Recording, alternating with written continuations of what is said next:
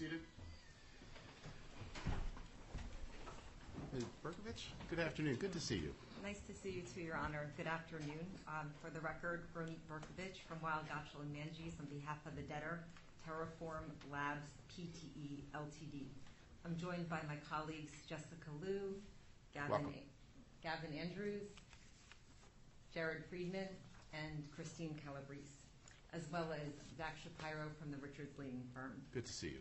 Also in the courtroom today is Mark Califano from Denton's, which is the debtor's proposed special litigation counsel. Mr. Califano, it is good to see you again.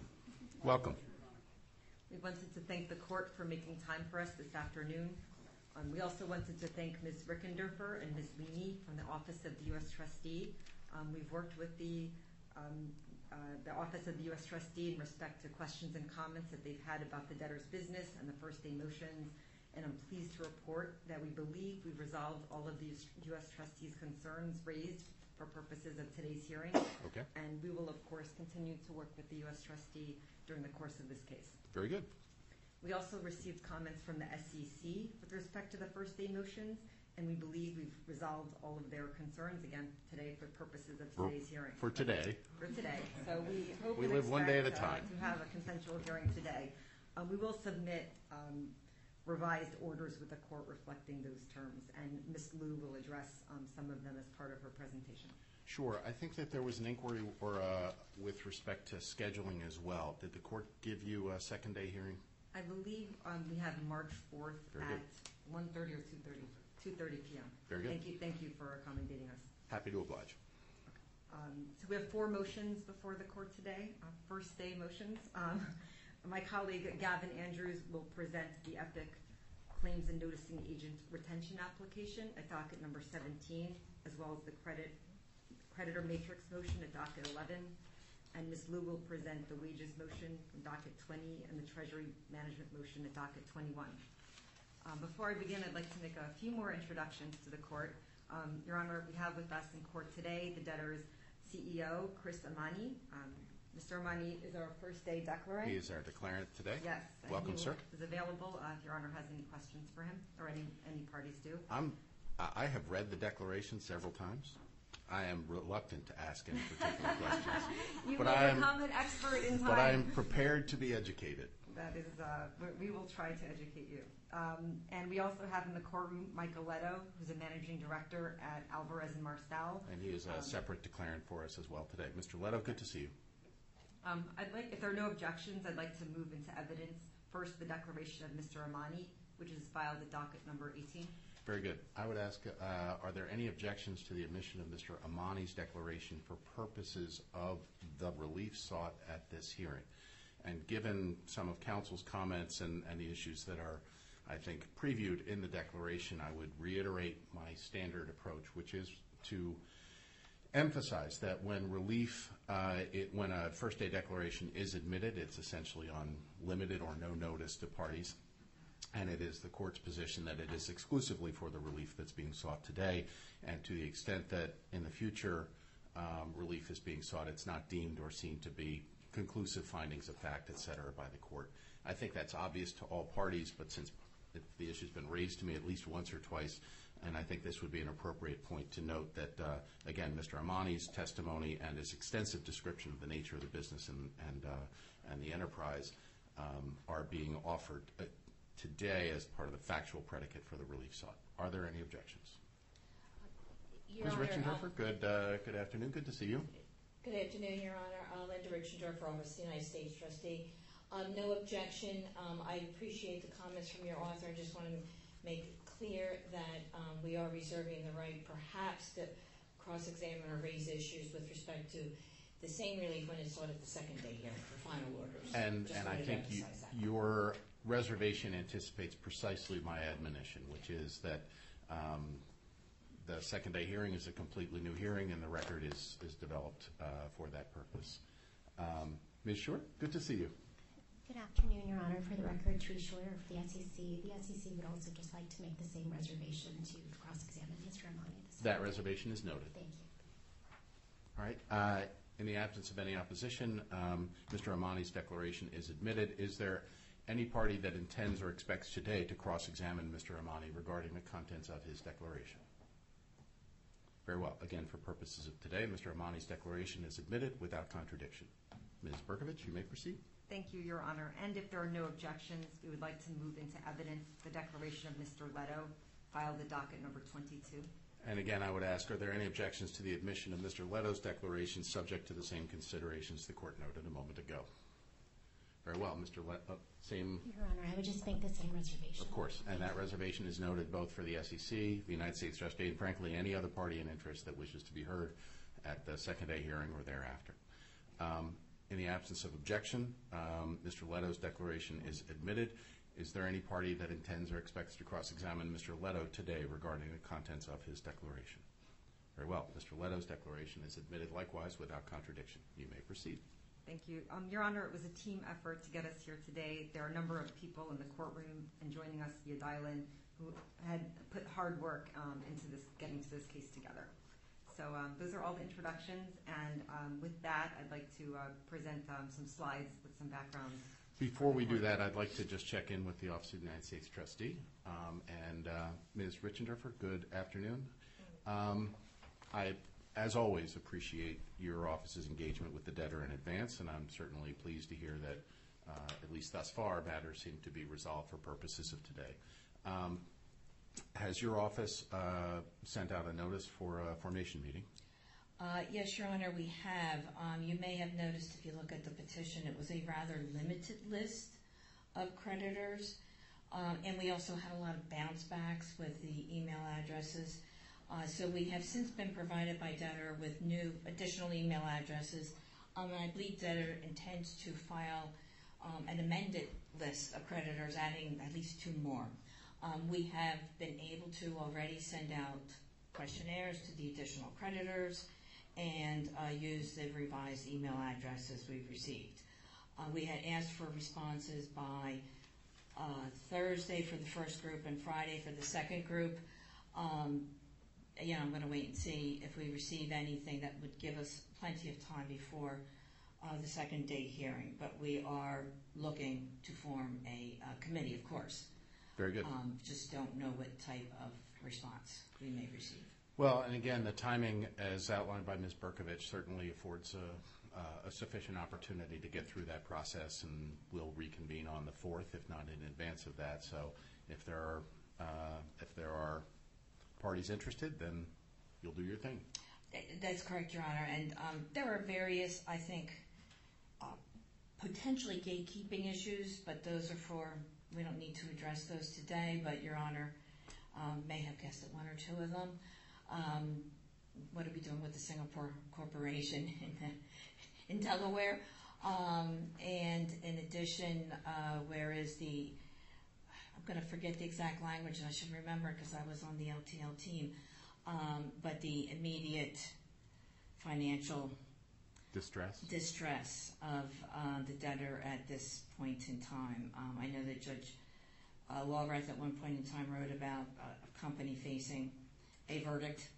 I think it's been since then that the Third Circuit has ruled in LTL, going through circumstances where there was the 2-step process, but there also was the issues concerning the liability itself. And so, we'll wait to see what evolves here. And there's a history here with this company, and that's why we have the SEC counsel here with us today. And I mean, these are points that I have raised in my discussions with Mr. Shapiro. Again, I don't think that they necessarily need to be dealt with today. I only raised them because, and I forgot to check the name of the case. Your Honor, I had a case before Your Honor where we had an issue about corporate authority to file the bankruptcy case in the first instance, where Your Honor eventually ruled they did not have authority, so the court didn't have jurisdiction over the case. That was the Physic IQ case, and I specifically found that I had jurisdiction. They just lacked any corporate authority. They lacked corporate authority. Excuse me, Your Honor, I got it backwards. You're right. They lacked corporate authority. That's right. And I guess I just took it a step further that because they didn't have corporate authority, we were out of the court. But the concern there had been, if Your Honor remembers, the interim first day order regarding the debt. And the way we view it, I don't think that there's any interim relief that's No, being there's the sought. treasury management motion, but there's not a borrowing, there's not the granting of liens and the other mechanics. But if we go much further down this path, Ms. Berkovich is likely to file a brief and otherwise filibuster. Well, You may consider the shot over the bow made. Well, and Your Honor, I just wanted to give everyone a heads up officially, and it is for the very reason that we don't see the relief that's being granted today as in any way affecting the position of creditors vis-a-vis each other, as what happened in FISIQ once we had the secured lender ended up with the liens on the assets. So noted. And in fact, I think it was almost a year ago. I remember it was February in which we had that last year. So, but just didn't want that to go unnoticed, Your Honor. And I'm sure that came to your attention in reading the first state declaration. Thank you. All right. We're spending a lot of time talking about stuff we're not doing today. Yes.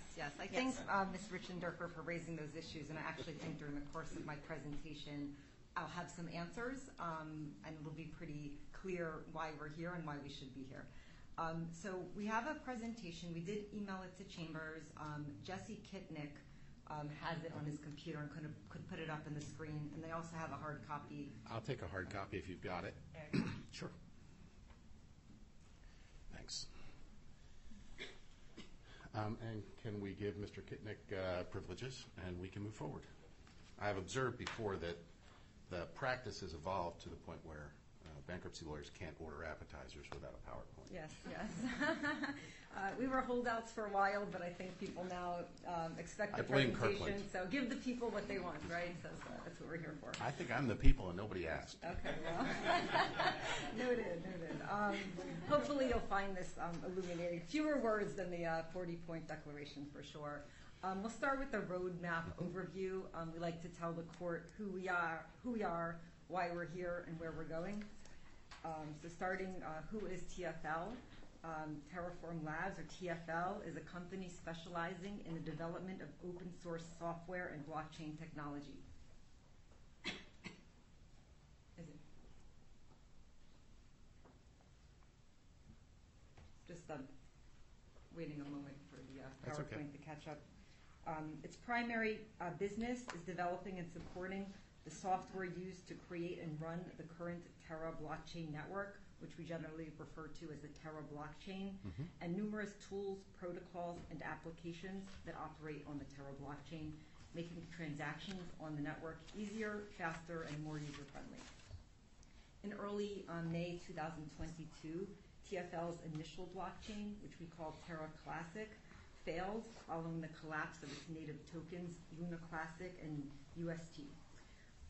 After TFL consulted with members of the Terra community and with their support, TFL relaunched the new Terra blockchain in May of 2022 and introduced an entirely new token, which we'll call Luna, and it airdropped those into the wallets of the holders of Luna Classic at the time of Luna Classic's collapse.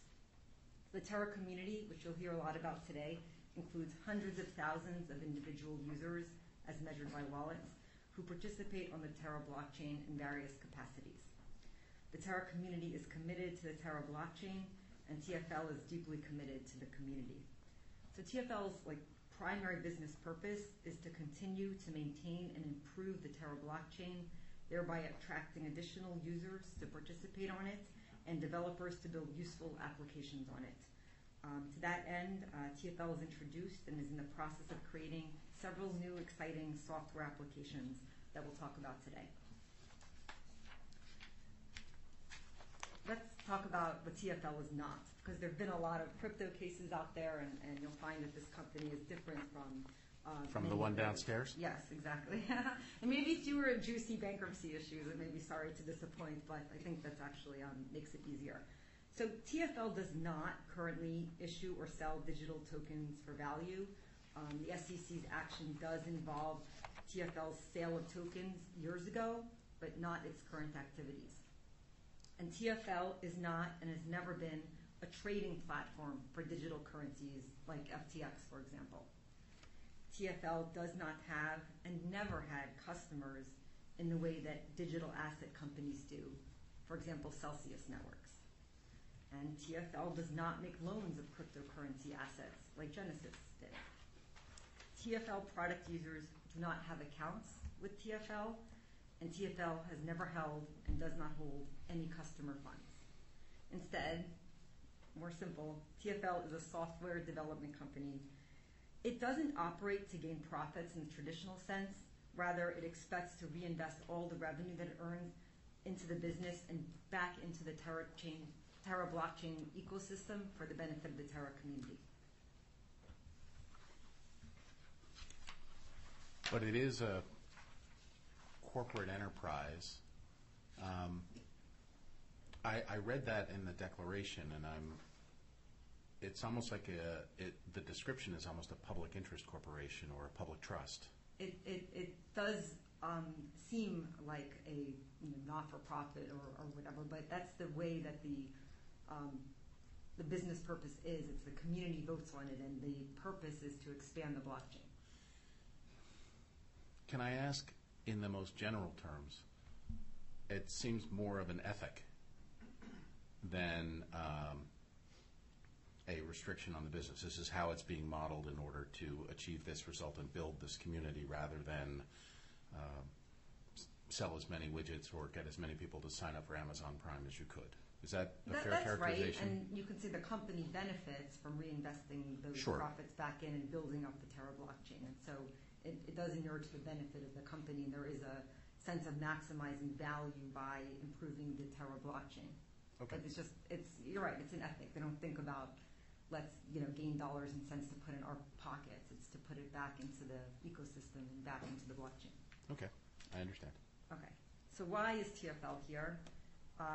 So TFL is a defendant in an action that the SEC commenced and is currently pending in the District Court for the Southern District of New York in late December, so less than a month, or I guess now, just a month ago. The District Court granted summary judgment to the SEC on certain claims, importantly finding that TFL and its founder and former CEO, Do Kwon, offered and sold unregistered securities by issuing TFL's native tokens to investors. So there's already been a finding that TFL engaged in wrongdoing.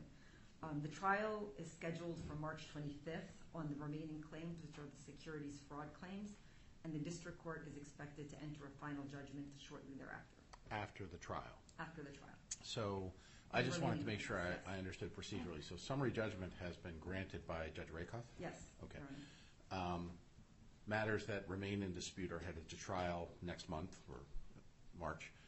And at that point, there is the prospect of a judgment a money judgment being entered with the consequences that are described in the declaration. Do I have that timing right? So it wasn't 100% clear. I thought that was it, but again, part of the concern or part of my uncertainty was whether or not there was an expectation of an immediate issuance of a money judgment by the Southern District in advance of the trial, but the summary judgment just answered the question as to certain issues of liability. Liability, okay. Yes, Your Honor. I understand. Given the existing ruling, however, it's possible, maybe likely, that the liability exposure outstrips the value of the assets. So this isn't this isn't LTL, and this isn't the other case that Ms. Richenderfer mentioned. We have a judgment against us that will be converted into a money judgment that puts us into financial distress. For now. It's not over yet. Okay. So where is TFL going? So after the judgment is entered, we will appeal the District Court decision to the Second Circuit Court of Appeals. TFL believes it has very strong arguments that the District Court's summary judgment decision should be reversed, and I'll discuss that a little bit. Obviously not an issue that we're asking this court to decide, but we need to be able to pursue the appeal for the benefit of the company. And again, I think that the declaration was clear on this, but I want to confirm the debtor is not seeking to use the stay to stop the litigation in the Southern District. It intends to move forward with the trial in March. Is that correct? Yes, Your Honor. Okay. You may proceed.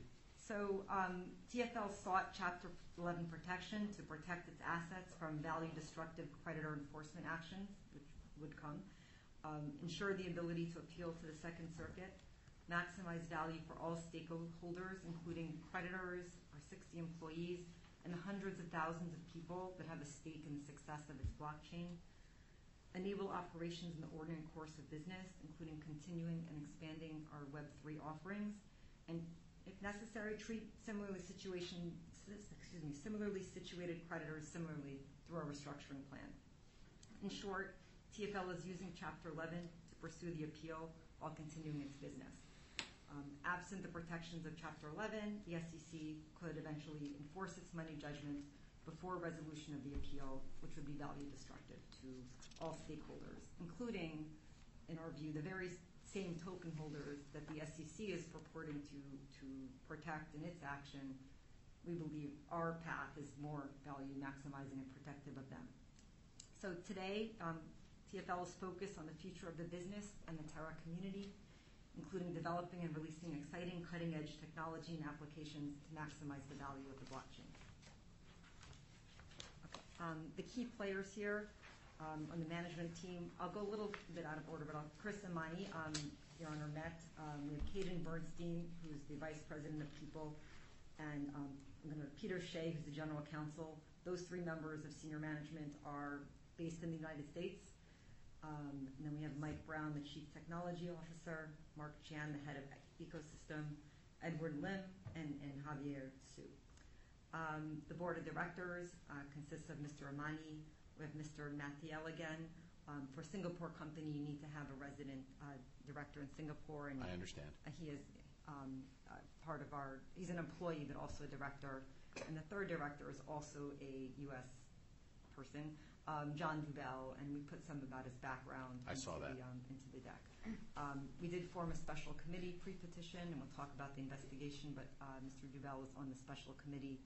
And you see here the advisors that TFL assembled to get it through its process and to make sure that there are the appropriate controls and adherence to the law and bankruptcy law during the course of this Chapter 11 case. With that, I will go to the company background. At this point, people have different levels of understanding about cryptocurrency and blockchains. I'm happy to go through the 101, or we can skip over it if you Why got don't we it. skip over it for purposes of today? Okay.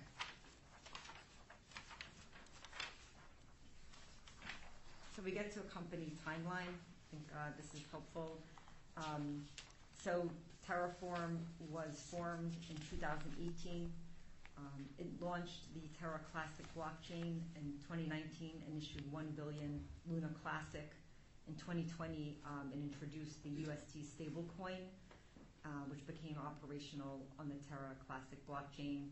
It's those two, sales of those tokens that are the issue Subject of the litigation. Yes, subject to litigation. So, I got it. 2020, there's the crypto winter, the collapse. Particularly UST experienced a significant depeg, and the prices of both of those tokens collapsed. TFL went to the community and had a proposal to launch a new blockchain that was approved, and it airdropped new Luna, different from the Luna Classic, to the holders of Luna and Classic and USD. Then in early 2023, several things happened. The SEC commenced its litigation. Mr. Kwan resigned as both CEO and director, and Mr. Amani was appointed as CEO and director. So management changes last spring. Mr. Kwan, I saw on footnote 20, Mr. Kwan is currently in Montenegro in custody, correct? Correct. In jail. So noted. Yes. You may proceed. And then something exciting happened in 2023. The company approached the community with a proposal, and we'll get to this later on how to improve the blockchain. The community voted in favor and agreed to grant the company 150 million Luna out of the community pool. As the summary judgment decision was approaching, TFL hired Weil. At the end of December, we got the summary judgment decision, and then January, TFL hired Alvarez and Marcel as financial advisor. Wong Partners is assisting the company with Singapore governance advice. We brought John Dubell on board as an independent director in mid-January, and then the board approved and the company filed the Chapter 11 petition on January 21st. Okay. And you see here the trial is expected to commence in 2 months.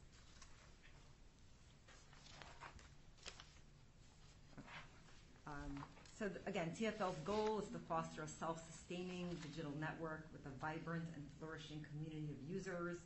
TFL does this through developing tools and applications on the blockchain that drive economic activity to it. We have a workforce of 60 employees and contractors in more than 15 countries, including many in the United States, and these are mostly software developers. Mm-hmm. I think we can. Okay, so we talk a lot about the Terra community. Who is the Terra community? So we've got over 500,000 stakeholders as measured by wallets, with 37,000 monthly active users measured by unique wallets.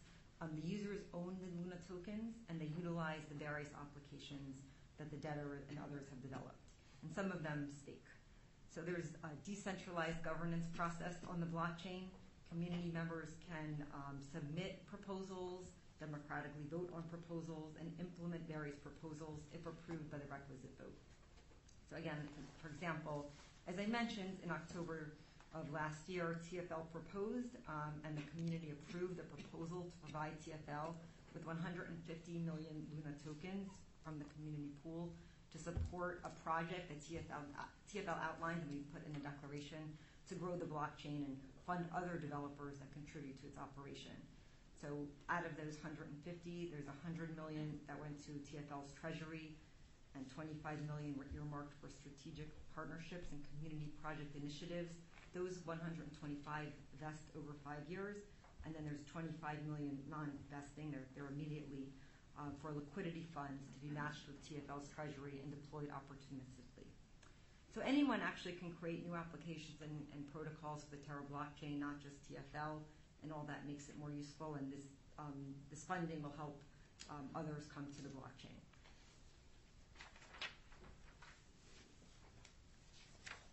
I could spend about 10 minutes talking about the various applications.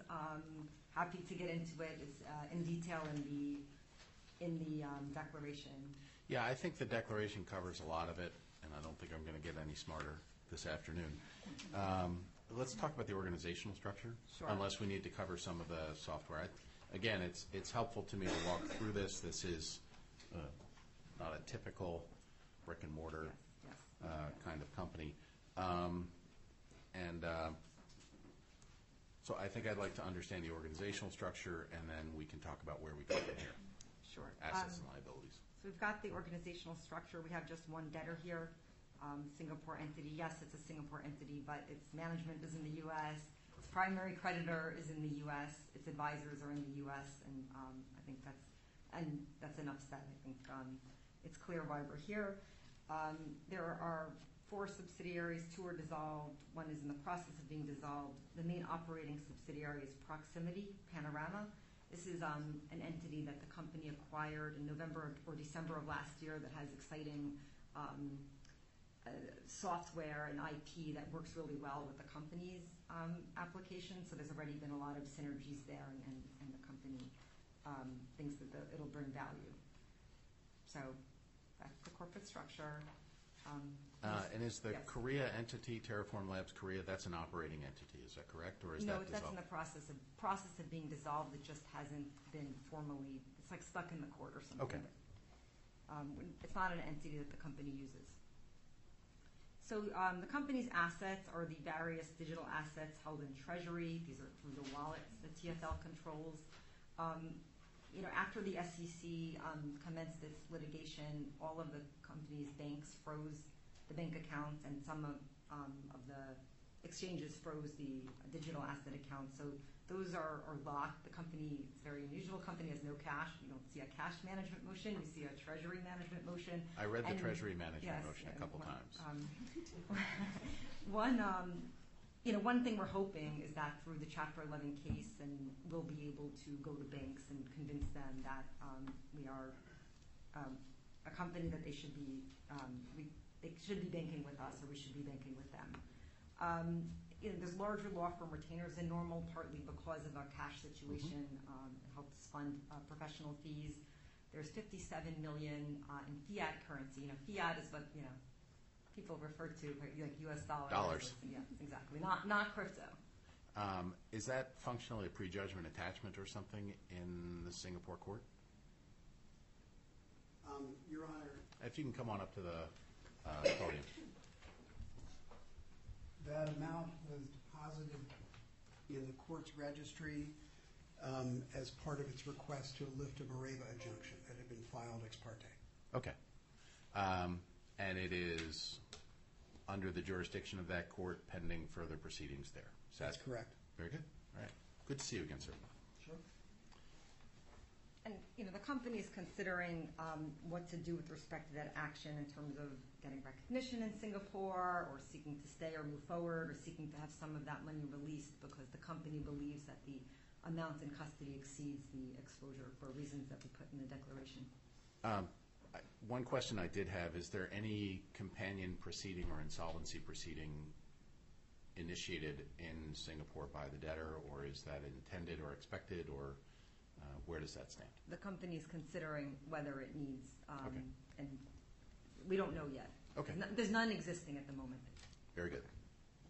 The company has invested over the years over $50 million in 12 limited partnerships in LLC, effectively venture investments on various technology fields. More than half of those are Delaware limited partnerships or Delaware LLCs. And the company has some IP. A lot of its IP is open source, but it does have valuable IP through the proximity acquisition.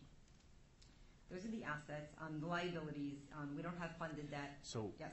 on the LLCs and the LPs,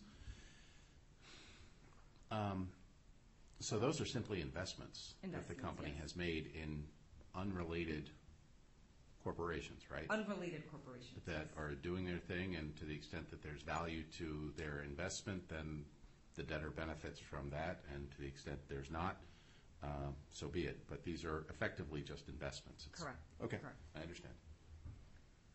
On the liability side, no funded debt. We have contingent litigation liability in the SEC enforcement action. That's our biggest potential debt, potential liability in the Singapore action. Under the venture investments, there are additional capital contributions that the company is obligated to make. Obviously, the company will decide whether it makes sense to do so in their business judgment and come before the court before paying any amount. And then there's intercompany claims, which the company is in the process of reconciling. Okay. Okay, so again, I'll be brief here because we covered it in the beginning, but we are here because of the SEC filing. The key issue is whether these tokens are securities. If they're not securities, then the SEC doesn't have jurisdiction over them. Again, it's an interesting issue, Your Honor. No one is asking this court to decide that. It's, the company's view is that these are not securities. These securities laws were adopted in the 1930s before computers were even invented, and that the SEC therefore doesn't have jurisdiction over cryptocurrencies or any other type of currency.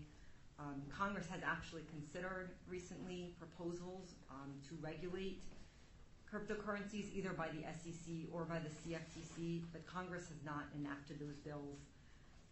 And until recently, the SEC did not assert jurisdiction over cryptocurrencies, and also refused industry requests to issue regulations clarifying the scope of its authority. But recently, the SEC has brought a series of enforcement actions against different companies, including TFL and others. And frankly, federal courts have disagreed about the scope of the SEC's authority over crypto tokens.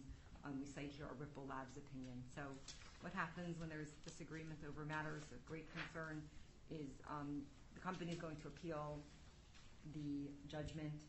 I guess we have the SEC's position here. They do believe that these are securities under the Howey case we learned about in law school. I haven't thought about it since then, but it's interesting. It involves orange groves, but not cryptocurrency. we do not believe that the offer and sale of tokens constitute an investment contract as required by Howard.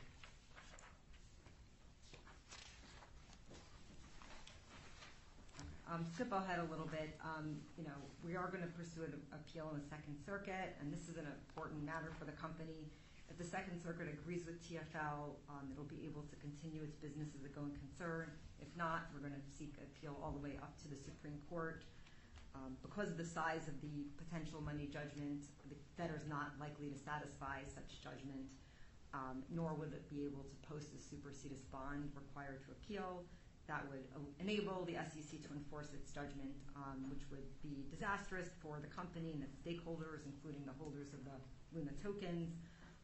As I mentioned earlier, we're not seeking to use the automatic stay to prevent the SEC from continuing to litigate the enforcement action to judgment. We understand that that's subject to an exception to the stay. We're not seeking to expand that, but we are relying on the exception to the exception that would prevent the SEC from enforcing its action.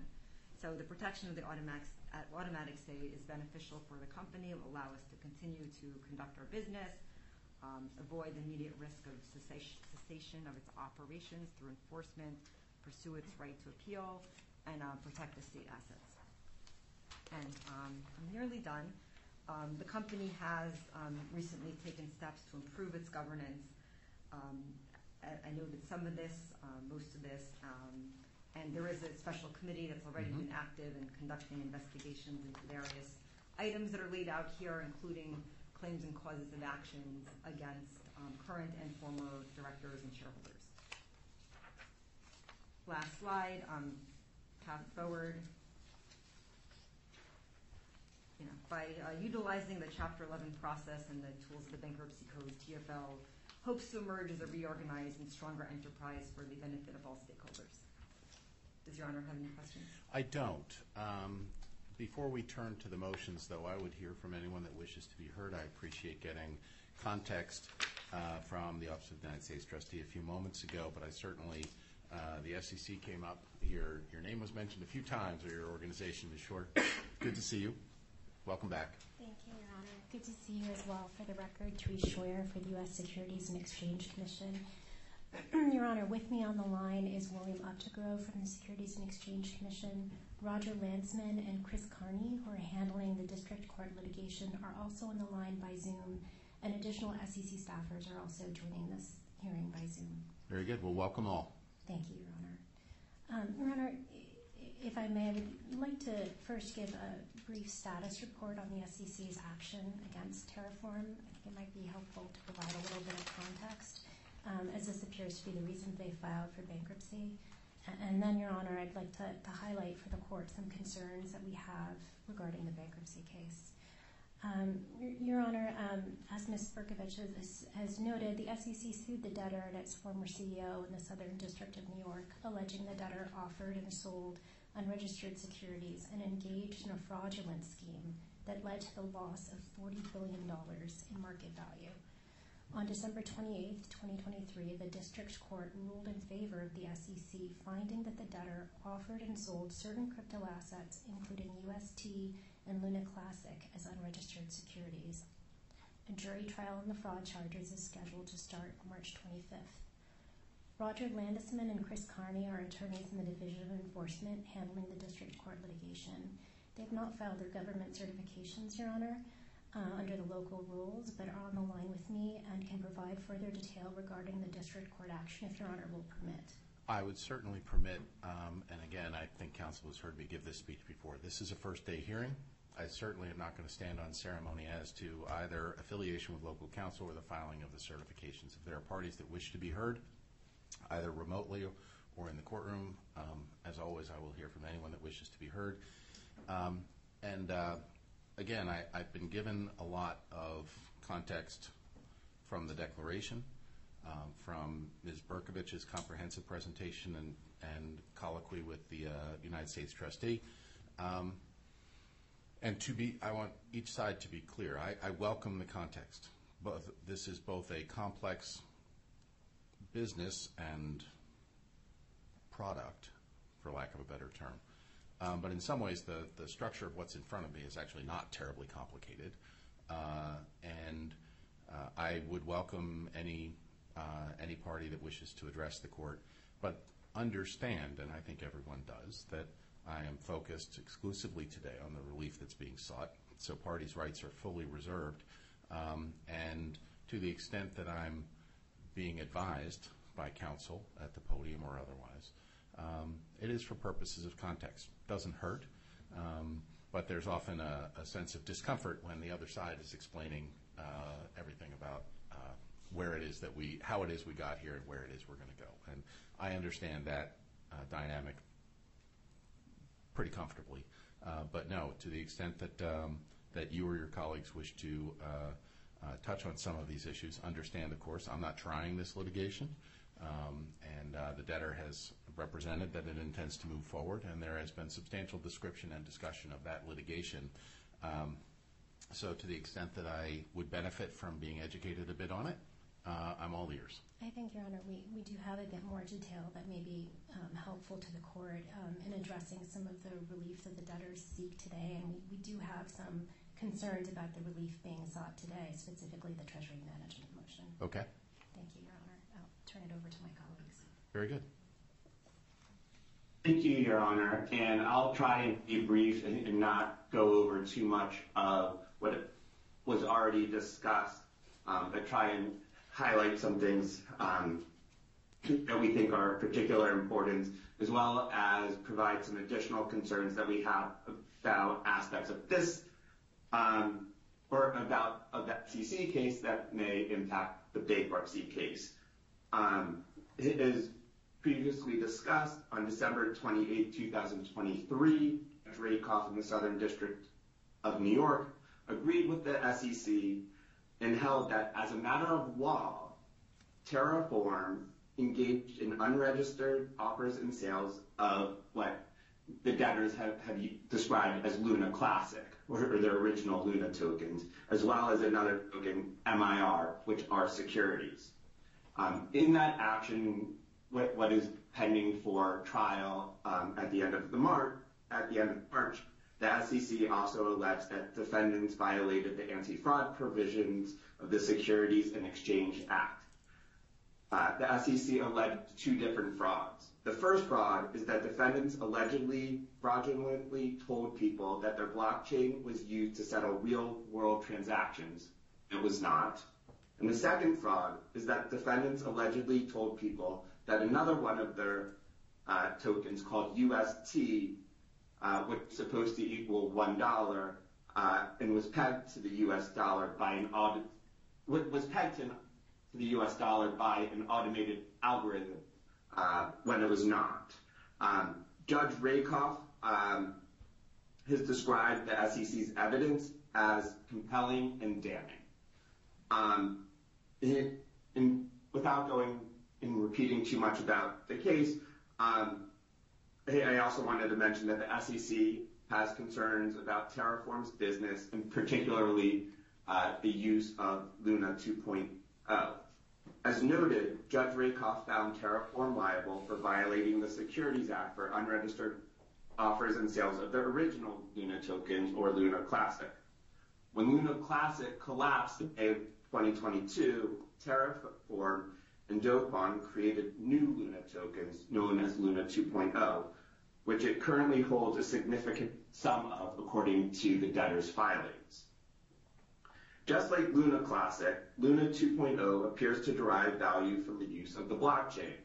Moreover, in accordance with the debtor's filings, the success of Luna 2.0 will be tied to the debtor's success. But the debtors say in its papers that it is not currently issuing or selling crypto assets for value. The business they seek to reorganize as may not be in compliance with the securities laws, as it appears to us that they are seeking to replicate the business for which the district court found violative of the federal securities laws by trying to fund its operations for years with Luna. If you have any questions, I'm happy to answer them, or otherwise I'll turn it back over to Ms. Schroyer. No, I don't have any questions. Thank you for your comments. Ms. Schroyer? Thank you, Your Honor. Your Honor, the debtor has said that it filed for bankruptcy because of the SEC action. But I'd just like to provide a little bit more background on the filing. Prior to the bankruptcy case, the SEC repeatedly asked Terraform for information regarding $70 million, which was transferred to Denton's in the past month. The staff was told that Terraform would provide this information by January 22nd, but rather than provide the information about these $70 million in pre-petition transfers, Terraform filed for bankruptcy on January 21st. Among our concerns with the bankruptcy case was whether the petition was properly filed. Obviously, we're still very early on, but based on the declarations, the debtors, as has been discussed by the Office of the United States Trustee, the debtor appears to foresee possible financial problems down the road in the future. However, it doesn't appear to be in current financial distress. To the extent the debtor has solvency issues now, it may be because of the assets it transferred pre-petition. The SEC's claim is unliquidated because we obtained a judgment as to liability only, not as to amount. But according to the debtor's own filings, we appear to be their most significant creditor. The top creditor with a liquidated claim is listed at approximately $3,000. Because there are so few creditors here and those with liquidated claims are small, there may not be sufficient interest in a committee to investigate the $70 million in pre-petition transfers or pursue other avoidance actions. And for the reasons discussed by my colleague, Mr. Landsman, it appears to us that the debtor may be unable to reorganize its business. And in addition, Your Honor, as also discussed by the Office of the United States Trustee, venue may not be proper in this district. It's worth noting, Your Honor, that the debtor contested personal jurisdiction in the district court action, and my understanding is they took that issue all the way up to the Supreme Court. The debtor's principal place of business and place of incorporation is in Singapore. They don't appear to have they don't have an affiliate that filed for bankruptcy here, so venue in Delaware may not be proper. This is one of the issues that we're looking into, Your Honor.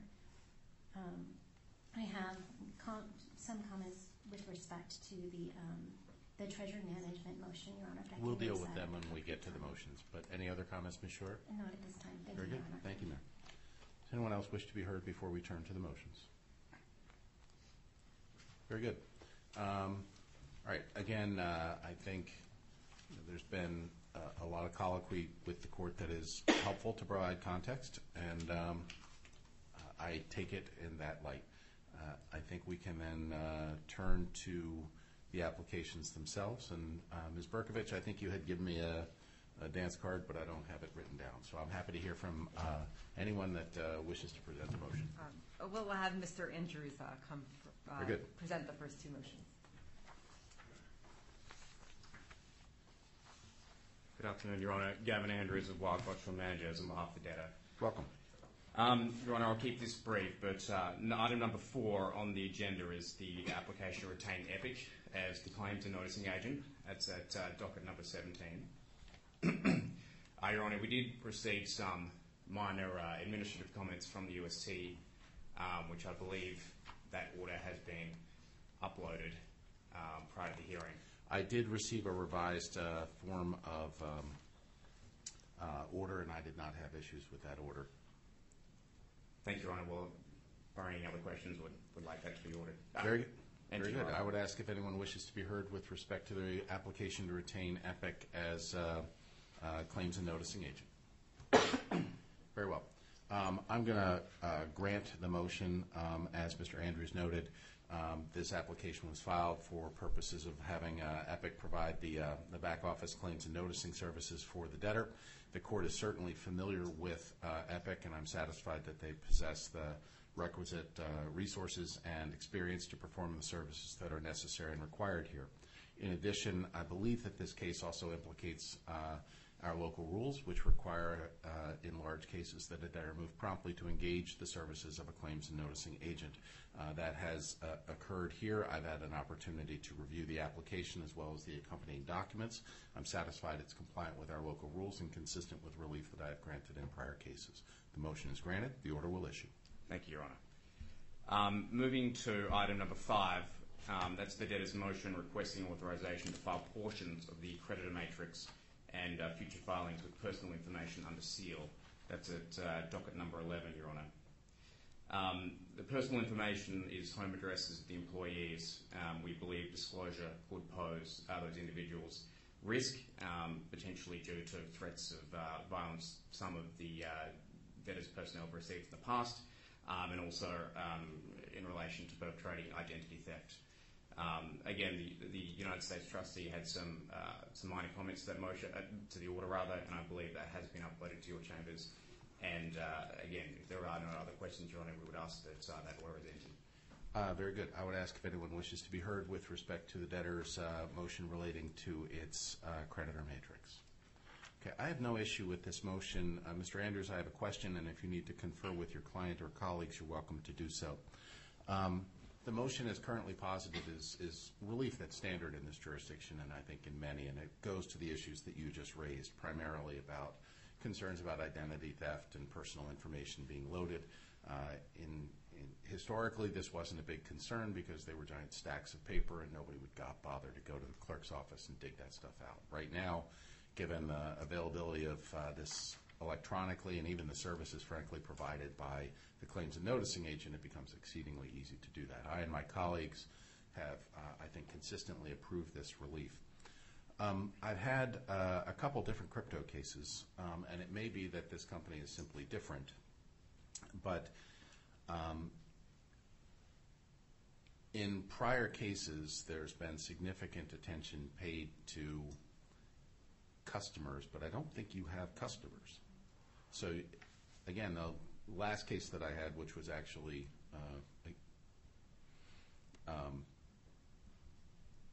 Bitrex, I believe, had a significant issue because they had millions of customers that participated on an exchange. This debtor doesn't have that type of a business and doesn't hold that kind of information, so those folks would not appear. We wouldn't have a community like that on your creditor matrix. Do I have that right? I believe that's correct, Your Honour, yes. Very good. Okay. Well, then the motion is certainly narrow in scope, and I would ask if anyone wishes to be heard. Hearing no response, I'm going to grant the motion for the reasons that I stated a moment ago in my colloquy with Mr. Andrews. I find that the relief requested is appropriate and warranted and consistent with that which I and my colleagues have granted on many prior occasions. The motion is granted and the order will issue. Thank you very much, Your Honour. I'll turn you over to my colleague, Ms. Escalante. Very good. Ms. Liu, welcome. Good afternoon, Your Honor. For the record, Jessica Liu of Wagaj-Lamanji's proposed counsel for the debtor. Your Honor, the next item on the agenda is item number 6. It's the debtor's employee wages motion, filed at docket number 20. As my colleague noted, we have been in conversations with the United States trustee and are fully resolved on comments received to that proposed order. It has been submitted to your chambers. But very briefly, the scope of requested relief for this motion is authority to pay all outstanding pre-petition accrued workforce obligations associated with the 60 employees and contractors that are working for the debtor currently, or its operating subsidiary Proximity. These amounts include obligations relating to employer portion of payroll taxes, employee benefits, and also outstanding pre-petition accrued amounts relating to leave benefits and the medical plan. And we also seek authority, just out of an abundance of caution, to continue to honor and pay amounts in the ordinary course going forward, and also continue business practices, programs, and policies relating to the workforce going forward as well. The aggregate amount of the relief sought to be paid relating to the pre-petition period is approximately $846,650, relatively minimal amounts, and I can also confirm that the debtor is not seeking to pay any single individual over the statutory priority cap of $15,150. And the same proposition applies to the contractors that you've identified in paragraph 25. Correct. That is correct, Your Honor. And as noted in the motion, there are many reasons to make these payments. As you've heard and seen, this company exists primarily online, but for all of the physical employees around the world who do their jobs, show up every day, and provide a high level of specialized knowledge and skills in order to help the debtor do what it does, which is turn out interesting, exciting software products in order to aid in the adoption of the Terra blockchain and aid in increasing user traffic to the blockchain. So for those reasons, and to avoid immediate and irreparable harm to the business, we ask the court grant the wages motion on an interim basis. Very good. I would ask if anyone wishes to be heard with respect to the wages and benefits motion. Ms. Shore? Good afternoon, Your Honor. Teresa Shore for the Securities and Exchange Commission for the record. Just very briefly, Your Honor, my understanding is that an SEC carve-out has been added to the order. Thank you. Given the timing here, the SEC hasn't had the opportunity to fully review the motion and just reserves the right to object to final entry of the order. And I would note that that right is reserved without even making it specifically on the record, but so noted. But as for purposes of today, you're satisfied with the language in the order. Yes, as long as the Very good. has been included. Thank Right. you. Does anyone else wish to be heard with respect to wages and benefits? Okay. I'm going to grant the motion, and consistent with Ms. Liu's observations, I would make a comment I've made many, many times, which is that at the outset of a case, there's no constituency for whom I have greater concern than the employees that look to the company for payment of wages and benefits. I've had an opportunity to review the application. It is comprehensive and thorough. It identifies a compensation and benefit regime that I would generally expect in a company of this size, and that I would also observe that, again, consistent with Ms. Liu's comments, the nature of this company's business is in the heads of the people that do the work for the company, and that's not a novel proposition in this day and age, but to me, a company that comes into a Chapter 11 seeking to reorganize or achieve some particular goal, step one is ensuring that your employees are paid, and so this relief accomplishes that. As Ms. Liu noted, the relief does implicate Bankruptcy Rule 6003, and that it contemplates the payment of certain pre-petition obligations in the first few weeks of the case. For the reasons stated in the declaration, as well as the court's long experience, I'm satisfied that the debtor's reorganization would suffer the risk of immediate and irreparable harm in the absence of the relief requested. The motion is granted. The order will issue. Thank you, Your Honor. Okay. The next item on the agenda is item number 7. That's the debtor's treasury management motion, which was filed at docket number 21. And I'm happy to walk through this motion in as much or as little detail as needed. But I was dying. My colleagues asked if I would ask you if you brought the wallets with you. Yeah. So generally speaking, I would classify the relief in this motion in 3 broad categories just to make it easy to digest. I do think that in many respects, as odd as the motion seems because of the nature of this business, it's actually fairly vanilla in the sense that we are simply seeking to continue to use the treasury management system that we are using pre-petition. Now, had the debtor had the ability to access bank accounts, then a component of this motion would have included cash management as well. But given that the debtor had its access cut off pre-petition, it had to find other ways to support itself. And as you saw from the first aid declaration, the large majority of its assets are digital assets. Mm-hmm. And those digital assets are stored in existing wallets and accounts that exist online on the blockchain. So as the first component of the relief, it's simply continuing our ability to store, transfer, stake, convert, and disperse those digital assets as we otherwise would in the ordinary course, and to continue using those existing wallets and accounts. And as you can imagine, there will come a time where occasion demands that we will need to open new wallets and accounts, and we would like to ensure that we have authority to do that as well. Ms. Liu, I just want to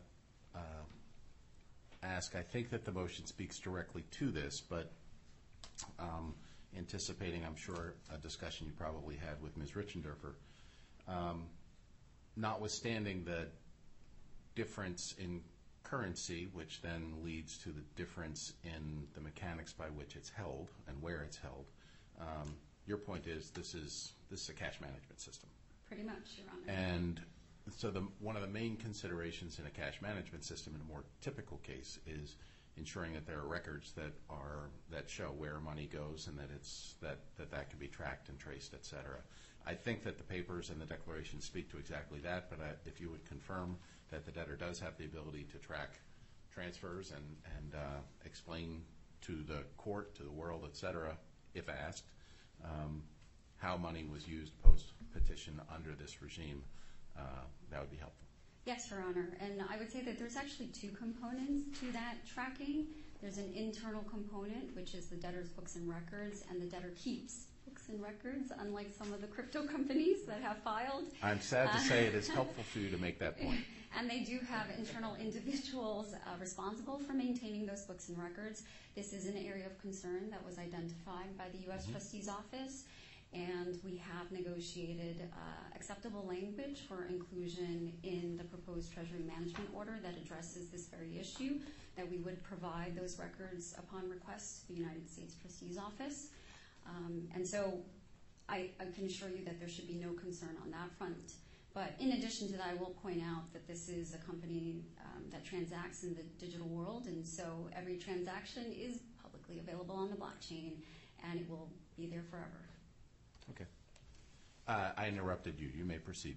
Sure. I was also going to mention that with respect to the treasury management component of this, there is a cash management component in the sense that we are endeavoring to try to open new bank accounts now that we are in Chapter 11.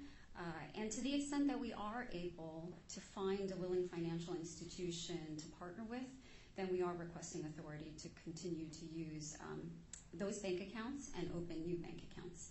And to the extent that we are able to gain access to the frozen bank accounts that existed pre-petition, then we would obviously want to be able to make transfers out of those accounts. And if I'm correct, I think that the revised language that has been proposed in the most recent order addresses the mechanics of that. Do I have that right?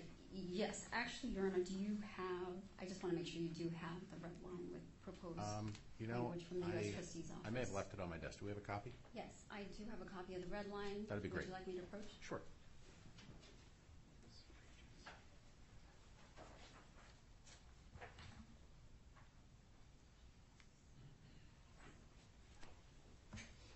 Thanks. So this is what was received by Chambers, I think, a couple hours before the hearing. I think I left my copy on my desk. So I will note a couple of things. That red line is a little incomplete. That is the red line that the United States Trustee's Office provided to us maybe less than an hour before the hearing. And so luckily we were able to consensually resolve language, and there are going to be some edits to that language, which we will submit in a revised order to the court through certification of counsel. But that's all fine, and again, I appreciate the engagement between you folks and the United States Trustee on this. I think the point that I was raising was language that's been added to paragraph 4 that I had seen that talked about providing the U.S. Trustee with notice if you're able to get accounts or open accounts. And that's what I would typically expect. I just wanted to make sure that it was in there. Yes, there will be no changes to that language. Okay. The second component of the relief sought in the Treasury Management motion is the ability to continue processing intercompany transactions. This is primarily relating to supporting the operating expenses of proximity. The wages motion covered the supporting of the employee obligations arising from proximity, but there will be additional operating expenses, fairly de minimis expenses, about $20,000 to $30,000 a month, and so we are seeking authority to continue to support that integral part of the debtor's business. Okay. In addition, I will say that there are some other components of relief that are intended to facilitate the debtor's continued access to funds or access to additional funds. And these components include the ability to continue to use Moonrabbit as effectively a digital asset converter so that we can convert digital assets to fiat currency as necessary. Exactly. There's also the additional component of the language we built in addressing the dentant's fee advance. And to the extent that the debtors and dentants are able to facilitate the transfer of excess funds from the fee advance back to the debtor, then the debtor would like the authority to be able to make those transfers and utilize those funds going forward for operating expenses. Lastly, I would say that there is language that also addresses the deposit placed with the Singapore High Court and preserving our ability to, of course, file an application before the Singapore High Court to seek release of all or a portion of the funds as may be necessary, so that we can bring that asset back into the estate as well. Okay.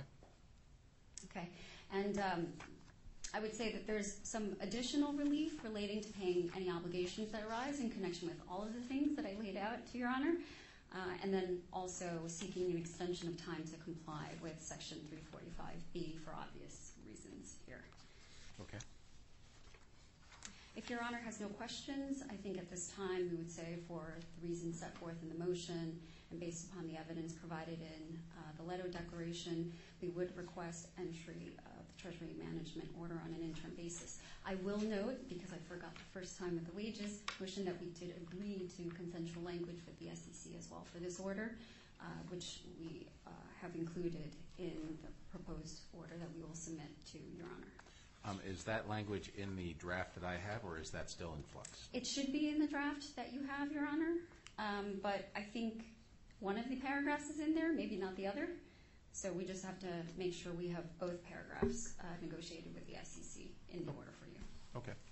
I have no questions at this time. I'd like to hear first from the United States trustee, and then I'll hear from Ms. Schroeder. Ms. Richenderfer? Good afternoon again, Your Honor. I have to say this is the first time, and in my discussions with Debtors Counsel, they admitted that they were not aware of any other cases where all of the accounts were cryptocurrency accounts. I mean, in FTX, there's a wide mixture of accounts. And unfortunately, because Ms. Sarkeesian decided to retire, I'm in FTX, so I know about that by now. That is not my problem written all over it. Yes. Yeah, unfortunately. I don't disagree. I think, though, as I read the context provided by the declaration and Ms. Liu's presentation, in the absence of the difficulties with the traditional banking entities, this company would have arrived presumably with all of these various wallets, but also with bank accounts and checking, et cetera, that it would have used to facilitate some of its operations. So it's more a function of circumstance than design necessarily that we're looking at this kind of unusual situation that I likewise have not seen. Again, in the other crypto case that I had at the first day, I was asked to approve a dip facility in Bitcoin. And apparently it was an unremarkable thing. So I understand, I guess, I mentioned at the outset I read this motion a couple of times to understand precisely what was going on. But again, I think it was helpful to break it down into the handful of categories that Ms. Liu provided. Yes, Your Honor, and we had an extremely helpful call this morning, and I know that most of the participants here from the debtors, representing the debtors, were unfortunately in the train station getting ready, and Ms. Leamy was in her car. I decided to go into work late, but we had a call around 8 o'clock that really helped walk us through this. Because one of our primary concerns, Your Honor, is transparency. With the bank accounts, we get the bank statements, we understand them, we know them. And that's one of the reasons why we added language in here about the record keeping and also making information available to us so that we can see the transfers and the transactions. And on that, at least from my point of view, you're pushing an open door. That was my first question to Ms. Liu, and she certainly answered it satisfactorily. Yes, Your Honor, and that was as a result of our discussions this morning, and then we came up with the language that we could then put into here. There's still a couple of open items of information that we need to receive from the debtors, and it's still part of open door, as you say, Your Honor, because we're trying to get a handle around who within the corporate structure controls which of the wallets and what assets, as described in the First Day Declaration, are in which of these wallets. I mean, there is an exhibit that's attached here too that lays them out, and they're called different things. They're very different. There's also the legacy wallets, which I learned this morning can never be closed because they exist forever. Don't know what's in those wallets though, and if they're not using them, then they should be, we respectfully suggest, should be transferred out, much like we would ask for a no longer used bank account to be closed out. My guess is that that's a discussion you should continue to have because Yes. I think your and my intuition is going to suggest to the debtor that they should proceed with something that's probably an impossibility. But I think this is not a today issue. Right. Okay. Right. It's not a today issue, Your Honor. I just wanted to mention that there are things that are still in flux that we're trying to get more of a comfort level with, if you will, Your Honor. And one of the reasons is it's been represented to us that Mr. Kwan and Mr. Shin, the shareholders who still own this debtor, that they no longer have access to any of these wallets.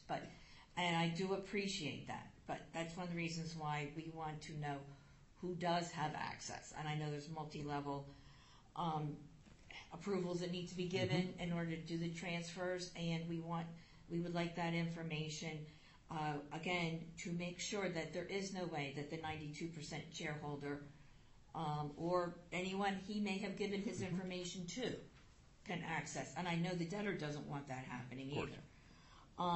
And the other thing is, Your Honor, and we're still exploring this a bit, is that Moon Rabbit, is not what I would call a true third party. It is owned by one of the officers of the debtor. And it's been represented to us what the flat fee is that they receive every month. And we'll gain some comfort with that, again, Your Honor, when we see the transfers as they occur back and forth to Moon Rabbit. The Denton's fee advance, again, that is something we've requested information about. I understand it's covered by a letter agreement, which we've requested, so we can see, because one of our first questions was, well, how do we know that Denton's is really going to go pay that bill if you ask them to go pay that bill? And so, the retainers can be a tricky thing. Law firms can take different positions vis-a-vis a retainer that they've received and whether or not it's still debtor's money or their money. And I think that one of the last ones, and I do apologize to debtors, this just recently came to our attention as we were getting ready to come over here. If you look on Exhibit D, with the wallets that are listed, number 21 says Hex Trust Account. And debtors had advised us that this was frozen. And we're not exactly sure what's in there. I think they told us was Bitcoin. But we have read about there being an entity out there called Hex. And the founder of the company, who seems to go by two names, is in a lot of trouble with different authorities. And everything got froze. There's a lot of that going around. There is a lot of that going around in this industry. So I don't know whether it's frozen because of the SEC action against Terraform, or if it's frozen because of what's going on with Hex, and just want to make sure that there are safeguarding of debtors' assets. And again, we just had a new trial attorney join our office who was sitting at council table with us. It's good to see you again. Yes, Welcome. someone that Welcome you may. back. I know that she is known to this court, and Ms. Boo has been joined with us, and she loves to go explore things on the internet for us, and so she is the one that found the information for us about Hex just as we were getting ready to come over. Well, I'll hear a couple things. Yes. As to the information requests, in dealing with this, I will at least observe it now. The debtor has commenced a Chapter 11 case. The debtor needs to deal with the United States trustee, other stakeholders, a committee if appointed, the court. And it's my expectation that there will be a productive exchange of information. Part of that exchange, today's hearing has demonstrated, is there's an educational component to each of those.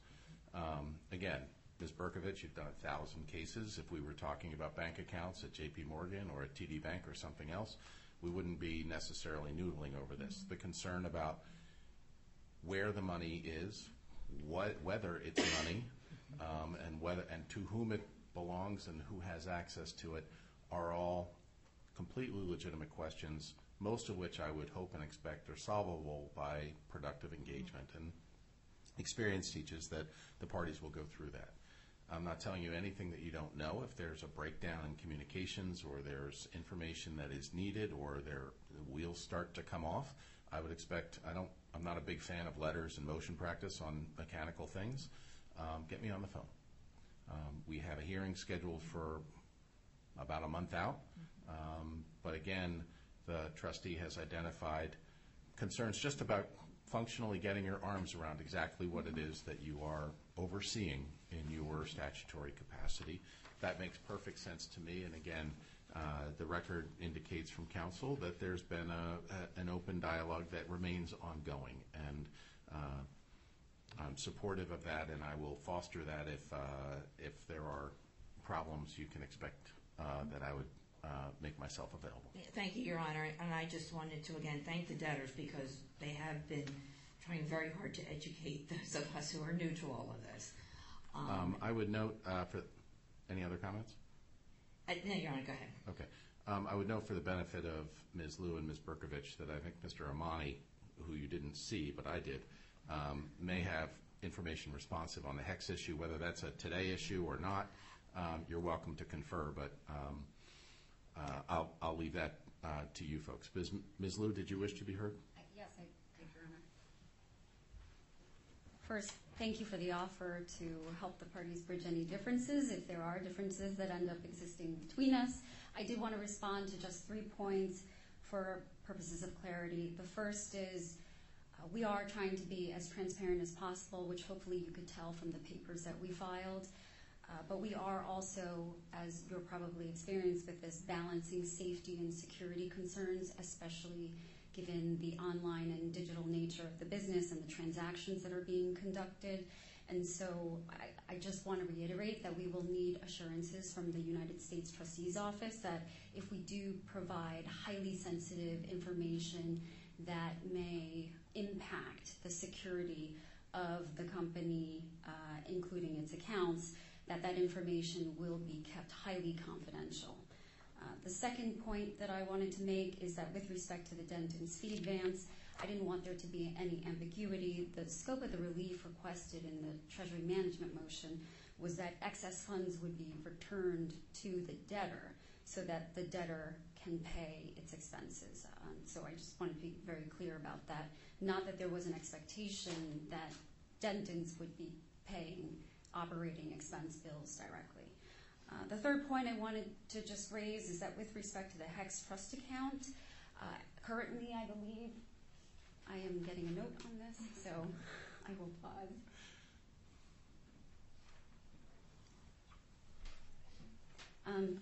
I can confirm that our access to this account is frozen, and we welcome any help or aid that the United States Trustee's Office would like to provide us in helping us gain access to not only this account but other frozen accounts that we have. Okay. Ms. Schroyer?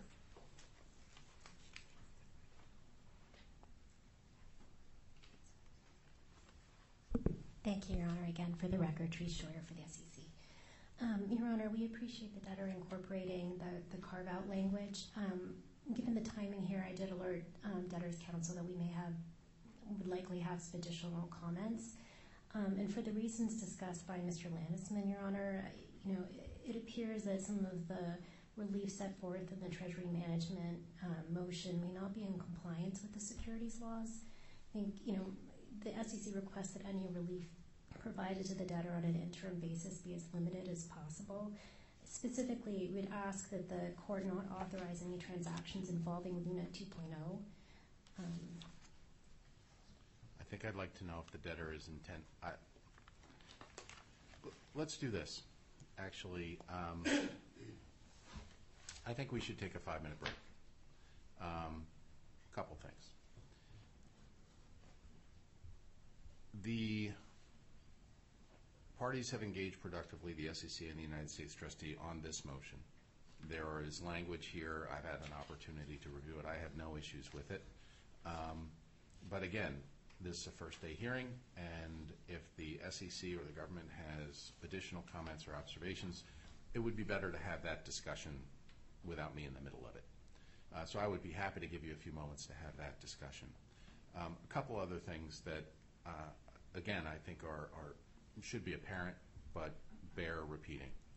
The sensitivity concerns Ms. Liu just touched on about the nature of the debtor's business and the, frankly, highly confidential and sensitive information that may be relevant to the responses from for information from the United States trustee. To me, that seems apparent. But this is not unplowed ground. The United States trustee commonly gets sensitive information, and part of the reason that I suggested if there are issues with respect to the exchange of information that the dialogue starts to falter, I don't want letters from the parties. I want you to get me on the phone. And to be honest, if circumstances warrant a chambers conference, that some of these discussions are not on the record,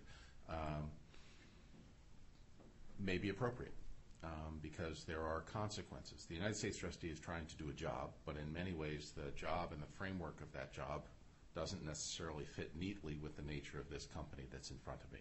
Again, this is not the only case of this nature that's before the courts or even in my court.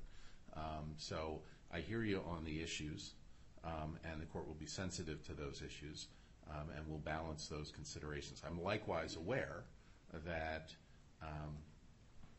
the SEC appears today as, again, as Ms. Scheuer noted from her point of view, or her view is that they're the largest contingent creditor in the case. I get it, but that also, a fundamental nature of a Chapter 11 case is often that stakeholder is a stakeholder and a creditor, but is also a litigation adversary in pending litigation. So those are considerations I'm aware of. I make no comment on how the discussion plays out from here, just to observe that if it does start to go off the rails, I would expect to hear from the parties on these issues. Parties want information. The debtor is obliged to provide certain information, but the debtor is entitled to ensure that its interests and those of other stakeholders are not harmed by the exchange of that information. And one of the luxuries I have in this job is able and experienced professionals that have done this particular dance before, and I would expect counsel to be able to handle most of that. And again, I'll be available to assist that process if it starts to go sideways. Why don't we take 5 minutes? You can have your discussion about any open issues on the form of order, and then we can reconvene. Stand in recess.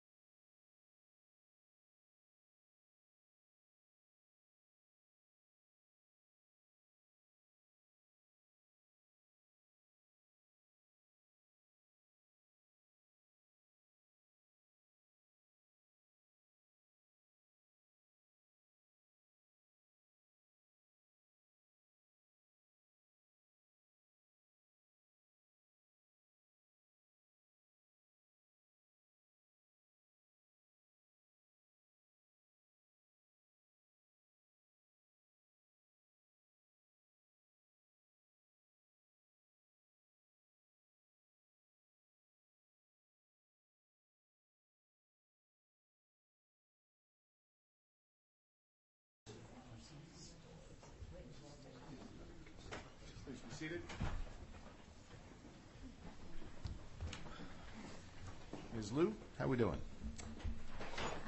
Your Honor, for the record, Jessica Liu, on behalf of the debtor. We are in discussions with the SEC, and I think we have a resolution that could work. So we do need some time, however, to type up the language and then get it in front of the SEC and have them run it up the proverbial chain to make sure it's okay with them. However, we do want to try to get the interim Treasury Management Order entered. So I have a proposal for you, and if that doesn't work, then we have an alternative as a backup. So our proposal is that we take a very short second break, because I understand we may be your last matter for today. God bless. Yes. And unfortunately, we are going to potentially keep you here a little longer, but I would like to try to resolve the issue. I have no problem We with can that. come back at maybe 4:30, 4:45. Sure. Okay. Let's do 4:30. Okay. Well, I think Ms. Shire Let me ask you a Yes. question in terms of timing. Yeah, because you've got to go up a chain.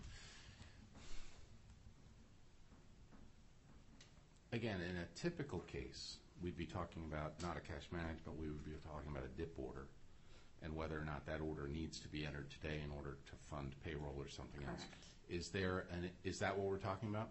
Is there an issue? Is there an urgency that requires an order entered today? Because as a practical matter, the markets are closing and no wires are occurring. Right, and we obviously don't have the wiring issue here. Yeah. We are in the process of fairly advanced talks with a potential banking partner. Obviously would love the ability to move forward with that if we can. And then we may have some vendor obligations coming due, but I'm looking over at Mr. Leto to see if there are any. Yeah, and Okay. I think I'm open. I would be happy to have the parties revise and send an order. If there's not a difference between today and tomorrow morning, that I'm indifferent. Right. But I think let me hear from Ms. Schroeder. Yeah, so I okay. just wanted to say that our backup plan is that we can try to work through the language and submit it, hopefully, if we are able to come to a consensual resolution tomorrow, or we take you up on your invitation to call you Sure. to try to resolve the issue so that we can get the order entered. Ms. Schroeder? Thank you, Your Honor. So the debtors have proposed certain language.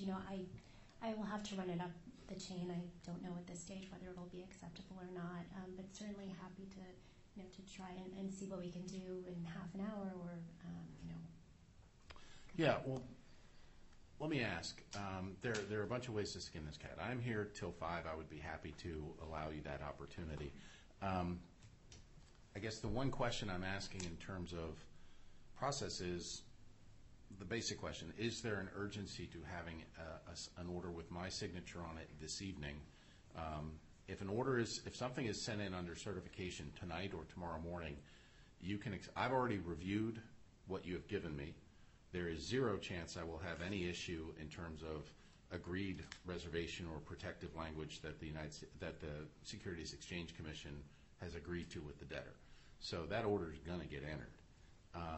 It's just a question, frankly, of I know parties may be traveling, et cetera. If you want an order tonight, you're going to hand me a marked up order. That's pretty old school. We haven't done that in a while. But that would be fine. Or if the parties want to confer, and again, I'm sensitive to Ms. Schroeder's comment that some of her colleagues are on the phone and likely are going to want to see that language just to make sure that there's nothing that they're concerned about. So I'm really at your pleasure. Do you want to reconvene in 40 minutes, or do you want to presume that the wordsmithing can get done? We'll take it under certification, and if not, then we'll get on the phone and we'll talk about whatever the open issue is. Yeah, Your Honor, if this is going to hold over until tomorrow, that is perfectly fine with us. I think we can.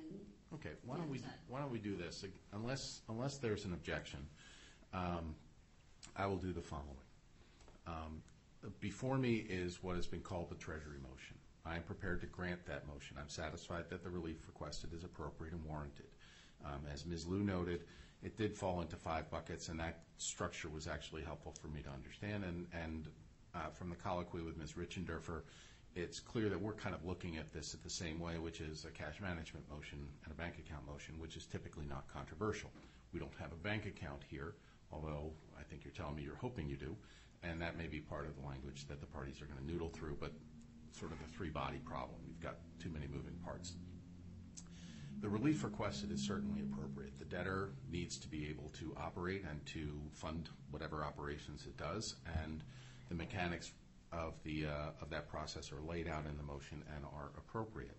To the extent that there are issues, they relate primarily to requests for disclosure and education from the part of the United States trustee, and then from the SEC, I imagine most of it is just essentially a reservation to ensure that their rights aren't prejudiced by entry of an order in this proceeding that might have an impact that's not necessarily intended or expected or acceptable to the SEC. That's a drafting exercise. But the motion itself is granted, subject to the parties finalizing the language. And as I said, if I understand the scope of the dialogue that you're having, the chances that I would stand in the way of that or have issues with revisions that you are currently noodling through are about zero. If there is, and again, I appreciate the urgency of this. So again, if there is a problem that is insuperable, then get me on the phone, and we'll be able to noodle through. Because again, we are talking about an interim order that is appropriate and necessary, but needs to have sufficient safeguards in it to reflect the interim nature of it and the rights of the parties that are affected. Yes, we appreciate that, Your Honor. I do want to clarify for the record, again, that I think the SEC's concerns run a little broader than just a reservation of rights, this new concern that was raised at this hearing. So we are trying to resolve it, but it deals primarily with respect to the use of the Luna 2 digital asset. So I think we can, again, I think we'll hopefully get there, but I didn't want you to think that it was akin to wordsmithing the original reservation of rights that they proposed. Well, no, and I appreciate your clarification. It was actually, that was kind of my reaction when Ms. Scheuer identified the concern. It seemed to me that should be a discussion that the parties should have offline and not necessarily in front of me. And I'm happy to allow that discussion to continue. But it would seem to me that resources are best served by, rather than having you do it in the hall, unless you want to, I would look for that under certification or, if need be, to deal with the parties if there's an issue. But in terms of the record, for purposes of today, the motion is well-founded and would be granted subject to preparation of a satisfactory form of order, all rights being reserved until that order is either agreed to or ruled upon by the court after a hearing. Okay? Thank you very much, Your Honor. That's wonderful. Very good. Ms. Liu? So that covers us for the Treasury motion. Ms. Berkovich, do we have anything else this afternoon? Nothing else. Thank you, you and the court, for your time this afternoon. All right. With that, we will stand in recess. I'll look for the certification. I think the other orders may have already been entered. If not, that'll happen this afternoon. I appreciate everyone's time and the education, and I will look forward to seeing you in just a few weeks' time. With that, we stand in recess. Thank you, Counsel. Thank you.